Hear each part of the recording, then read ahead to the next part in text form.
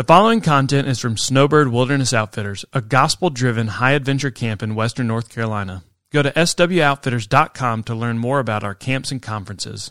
Enjoy the message. All right, we're talking about preparing your students to leave your ministry. And what I want to do is I want to look at a couple things. I want to look at the purpose behind what our student ministries need to be doing, like how the student ministry serves the local church. And then I want to talk about some specific issues, 4 specific issues that I think that we need to be on our radar as we're preparing our students to leave the ministry. Because at the end of the day, remember, they're supposed to leave your ministry. That's the goal. I think it's awesome to have students in there for a long time, but eventually we're launching them out into the world. And we want to do so in such a way that they're prepared to be in a society that hates them.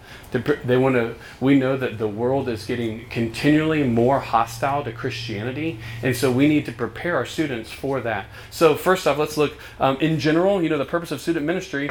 It's a subset of the work of the local church, which I think is really important. I know that seems pretty like common sense, self-explanatory. Oh, it's a purpose of the local church. Yeah, but I think a lot of times we wind up competing even against the local church. So we want to see ourselves as part of the local church, that we are working towards the same goal as the church in general. So let's say that means we are not competing with the church body. Right, we're not competing with the church as a whole. Now, sometimes there becomes an unnecessary distinction between the student ministry and the church as a whole. And this happens even in really healthy student ministries. Like, there's a lot of student ministries that they want to take on an ownership of themselves, and they give themselves a name, like whatever, Surge Student Ministries. And what happens is we can sometimes have an unnecessary emphasis on just the student ministry, that our students aren't realizing that they're part of the church body as a whole. Right? And I think that's really important. The reason why I think this is so important is because we are constantly seeing students who are graduating from high school and are graduating from Christianity.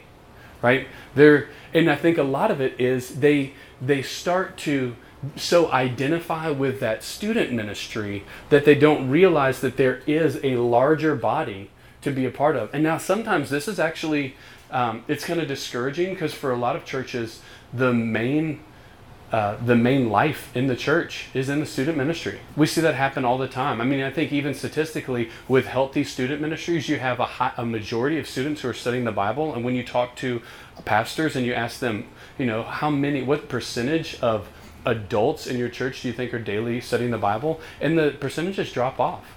And I think if your church is one of those where there's more life in the student ministry, then we need to be investing in the rest of the church and finding ways for our students to be serving in the church body. And again, we saw this happen a lot, specifically listening to the testimony of student pastors through COVID, where a lot of churches shut down, and the first people that started to meet again were the student ministries. That actually is pretty common. We saw that a lot.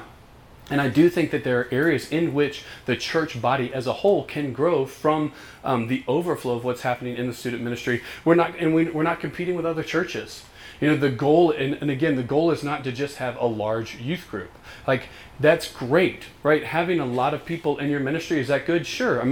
Because we do realize that every one of these students, they are eternal image bearers of God, right? These are eternal souls.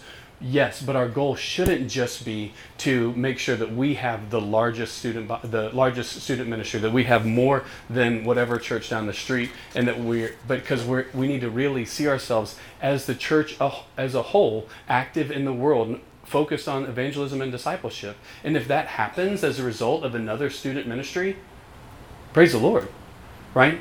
And that's huge. And I do think that sometimes there's an unnecessary weight placed on student pastors by the rest of the church. Like, oh, well, how come we don't have this number? Or you need to set a goal to have these many people here. Okay, yeah, but the goal is not a huge group of people. The goal is committed to the discipleship of the students that God has placed in our care. So we are committed to the students that God has placed in our care. Look, it's right there. And I think this is important. We want to focus on mature church members ready to serve the gospel and the mission of the local church, right? Because remember, you're trying to get them out of your student ministry.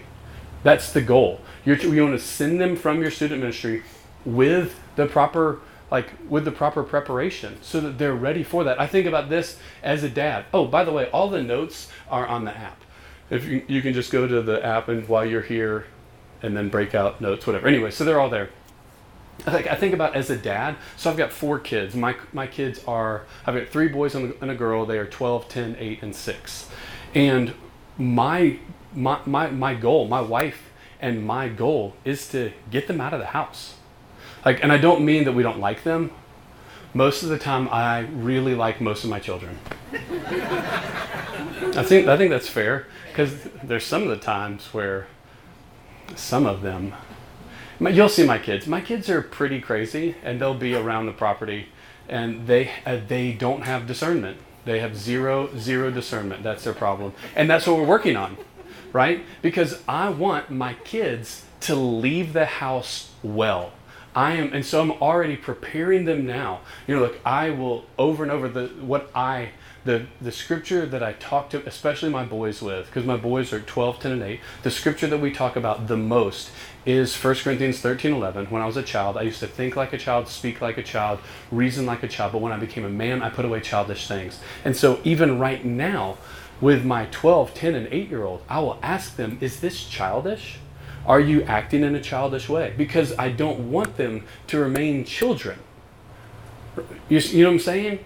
And so I think that if we can have the same mindset towards our students, because at the most you'll have folks in your student ministry for 6 years, right? If you've got middle school and high school, 6, maybe 7, depending on where you are. You've got, and depending on how sharp they are, maybe 8.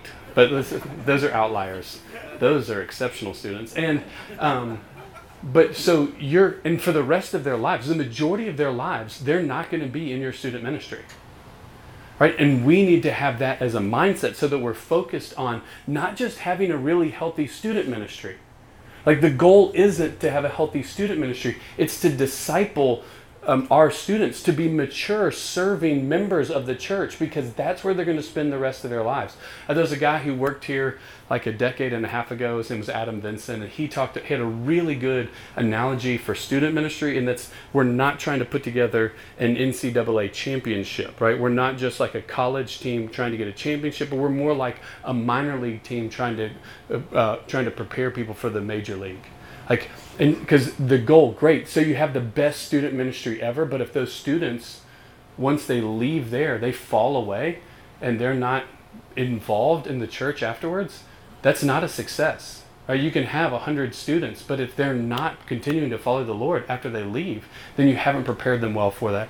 And I think what's crazy is, and this is where this is a weird irony, is that I think that especially in healthy student ministries, we have a danger that students will find their dependency on us or on our student ministry. I mean, think about it. If you have cultivated a student ministry that's focused on God's word, where they can go there once, twice a week, and they can hear God's word taught really well, then it's easy to just look to you for their source, for their religion. They can look to you for their understanding of the Bible and not for their own personal study of Scripture. So I think even in healthy student ministries, we need to make sure that our students have a healthy dependency on God and His Word, and not on us and not on our student ministry. This is something that we deal with here at camp. We'll have folks that'll be here, for us, for 3 months at a time, or for a year at a time. And we want to invest in them. We want to work alongside of them. We want to, provide really good, healthy Christian community. We want to have the gospel taught over them, and for them to be teaching and preaching the gospel themselves, but not so that they put their identity in Snowbird, because Snowbird isn't big enough to support them. It's not big enough for them to have a foundation. It's not big enough for their eternal souls. And the same is true about our student ministry. No matter how great your student ministry is, it can't save anybody, right? It just can't. And so if they're dependent on you, and this is what I think happens over and over, right? If we it's easy for our students to think, okay, there is somebody whose job, whether paid or volunteer, is my spiritual growth. Right? I mean, that's you guys are here. You guys are the ones who are investing in these students. But then when they graduate from graduate from high school, they go to college, they're still looking for somebody to be responsible for their growth. And again, I think that happens more often in healthy student ministries where they're being taught really well from God's Word. And so we need to have that in the forefront of our minds, that we don't want them to develop a dependency on us, but we want it to develop a dependency on God and His Word. And then I think we need a paradigm shift. Here's a passage of Scripture talking about the work of the church, and I think our students need to see. I talked about this some with some of our staff yesterday. Seems like that was yesterday. And I think we need to help our students understand where they fit in the work of the church. This is from Ephesians chapter 4, starting in verse 11. It says, "And he," this is Jesus, "and Jesus gave the apostles, the prophets, the evangelists, the shepherds, and the teachers to equip the saints for the work of the ministry." So let's time out for just a second, that this is the apostles, the prophets, evangelists, shepherds, and teachers. These are leaders in the church, right? So that's like us in this room. Y'all are fitting into these roles, and your job is to equip the saints for the work of the ministry, which that means that the saints, that's the believers, for Christians, right? It's the job of Christians to do the work of the ministry. When we talk about evangelism, discipleship, that's for every Christian. That's not just for professional Christians.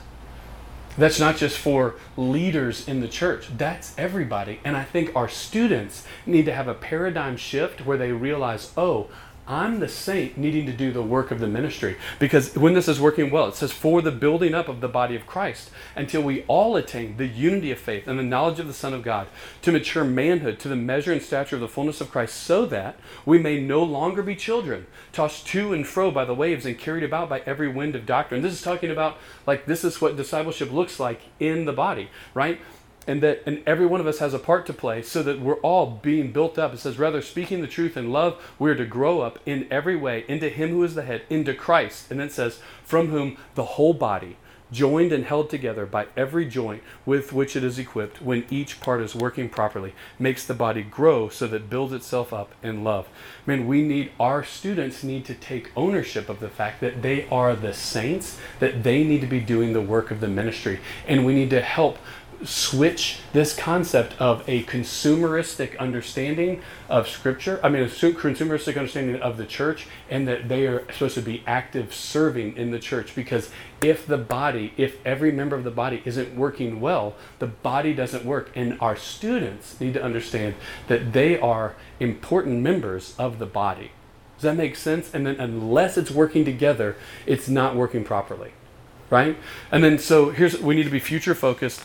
And then this is where I think that we do need to have a paradigm shift for our students to realize that they need to not draw their identity from your student ministry, but from in their relationship with the Lord and from God and His Word. And then we need to help them understand that they need to be doing the work. They need to be actively serving. And then here, I want to look at 4 different areas that I think that we need to do a good job preparing our students for. This is where I think the battleground is ideologically for our students right now. And hopefully my goal is this year to give some more resources in each of these 4 areas, but this is going to suffice for now. And then I do have some resources I'll share with you at the end. Number 1 is identity. Man, our culture is undergoing a huge identity crisis right now, right? I mean, we don't know what it means to be a human being. We don't know. We can't figure this out. And so we don't know where our value, where our dignity comes from. And because of that, our culture is just messed up.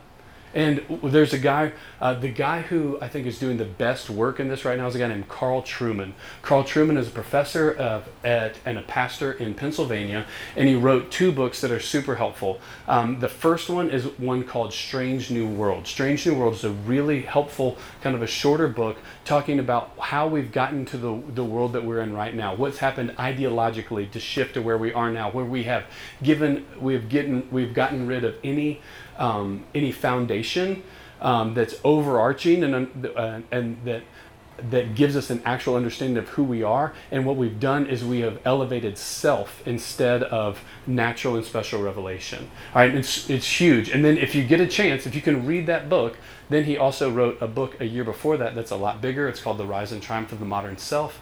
And it's also, just more comprehensive. But here's what's happening. I think that our students are going into a world where people don't know what it means to be a human being. They don't have an understanding of identity. And as believers, we do have an understanding of identity, right? If they're a human being, they've been created in the image of God. Right? That's big, right? We're talking about eternal souls created to have a relationship with God that has value and dignity because they are image bearers of God. We are a special creation separate from the rest of the natural world because we are image bearers of God. And if they're Christians, they've been redeemed by the blood of Jesus. Right? So where do we find our identity? We find our identity first off in the fact that God has made us as a special creation, as an eternal image bearer. And secondly, like we've been made righteous by the blood of Jesus. That's what can ground our identity, right? And because what's happening in our culture is what the culture has done is it has replaced this natural revelation, like what God has created us to be, and special revelation, what we see in His Word, has replaced that with the authority of the self, so that now it doesn't matter there's no objective outside standard. It's whatever you feel about who you are, that's the truth. But what's crazy is it's a slippery slope, because it goes from this is my truth, right? And then, but if it's going to be my truth, you have to recognize it. Not only do you have to recognize it, you have to celebrate it. And that's what's happening. And so anyone in our culture, and this is what's crazy, is that someone can say, this is my truth, this is who I am, and you need to accept it and celebrate it, and the rest of our culture just claps along and says, that's right. Why? Because what's happened? We've gotten rid of the authority of the natural and special revelation. So we need to have our students prepared, okay, with where their identity comes from, and not just where their identity comes from, but where everyone else's identity comes from as well. Like I can love and accept people who have different beliefs. Why? Because they are created in the image of God for a relationship with Him, and that's where their dignity lies, not in how they identify or what they self-identify as. Next, the Christian worldview. We need to help our students. We're sending them to a world that hates them. Right? Jesus said it. If this world hates me, if you follow me, they're going to hate you too. And we need to help them be prepared to understand that the Christian worldview is the only worldview that actually answers all of the questions that it's supposed to while being internally and externally consistent. Right? That the world that we live in is exactly what you would expect if the Bible is true. That's huge. Right? Because what are they going to do? They're going to go to a place and they're going to hear a bunch of objections to Christianity that sound super slick, and they sound really new and exciting. Like, oh man, no one's ever thought of this before, right? But what we need to, and here's the deal: when we prepare them to leave our ministry, you do not have the time, and most of us don't have the ability to answer every question that they're going to face. We don't have that. But you know what we can do? We can lay this foundation that helps them understand that every argument against Christianity has already been leveled against Christianity and answered. It has. There are no new arguments that are coming up against Christianity. So in reality, we don't need some sort of crystal ball to answer these questions. We just need a history book. And that our students, if they can have this as a foundation, then they're more prepared for the attack. If you know that you've got the best armor out there, if someone fires something at you, that's okay. So we can give them we can help them have confidence knowing that Christianity does have the answers, and then we can help give them resources to figure out, okay, what are those answers? Next is relationships. Man, right now, we live in a super sex-saturated society, and our students don't know how to deal with relationships with the opposite sex. They don't know how to deal with that. And so what we need to do is we need to bring all this into conformity, what it means to be a believer, right? We need to follow God's word, so that we need to put relationships, whether it's friendship, community, dating, or marriage, we need to have that submitted to the word of God.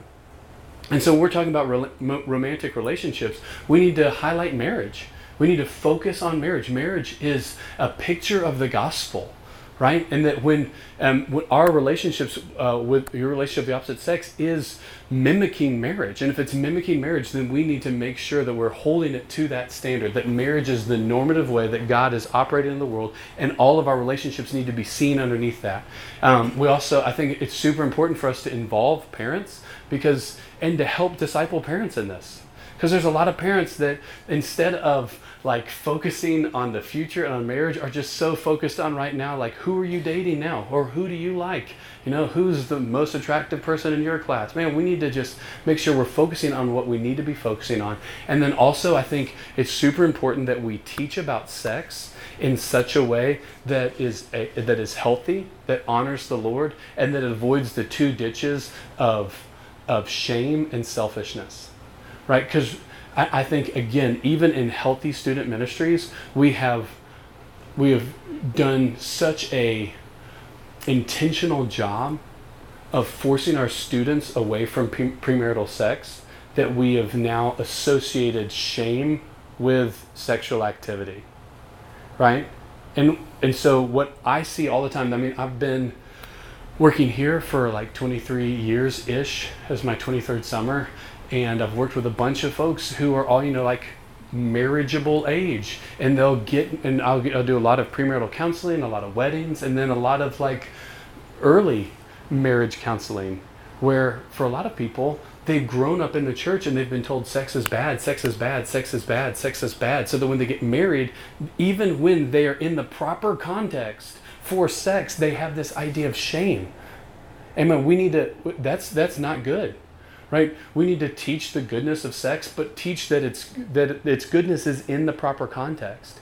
And then we also need to be really careful that we don't enforce an idea of selfishness, because that's where our culture is at. Our culture is trying to elevate sex and say, this is the best thing ever for you. This is for you. It's for your satisfaction, for your pleasure. Well, the problem with that is then they finally get into a marriage and they're only looking for their own satisfaction and not serving their spouse. And that is a train wreck in marriage. Right? So we need to be teaching our students the goodness and value of sex in marriage in the proper context so that we can help them see this as a way of avoiding these two ditches of shame and selfishness. And the last thing I want to talk about is the church. And we need our students to understand that Jesus died to save the church. That the church is his bride. And we need to help them love the church and love the church well. And what's important is we want to help cultivate and love in our students for the church and help them be actively serving in the church before they leave our ministry. Right? If we can help students realize, okay, we are a part of this body, that you are the saint that I am trying to equip for the work of the ministry. Now, where are you going to get plugged in? Your students, even middle school students, they can find a place to serve in the local church. Middle school all the way up through when they leave your ministry, so that they realize that it gets ingrained to them. I am a part of this local body. That I'm supposed to be doing my part, and that my part is helpful for the work of the church. Right? Because think about that. That's back to that first mindset we were talking about. If our students see themselves as active members of the body of Christ, like equal and important, right? You don't have to be married or a parent to be involved in the ministry of the church, because we're qualified to be members of the church by our profession of faith, right? If you're a Christian, you are already a body part. And so we need to help our students realize they need to be active in that. Because think about what would happen compare the two scenarios. If you've got a student who is dependent on your student ministry, then maybe they're active and involved. Great. They do stuff with the student ministry, and you've put them in a small group. You've got them, they're being invested into, and they see the church as something that's for them, right? Well, when they go off to school, what are they going to do? They're going to try to find, hopefully there's a college minister or a college ministry that's going to be invested in them. And if that's not there, then where are they? Right? They don't know their place.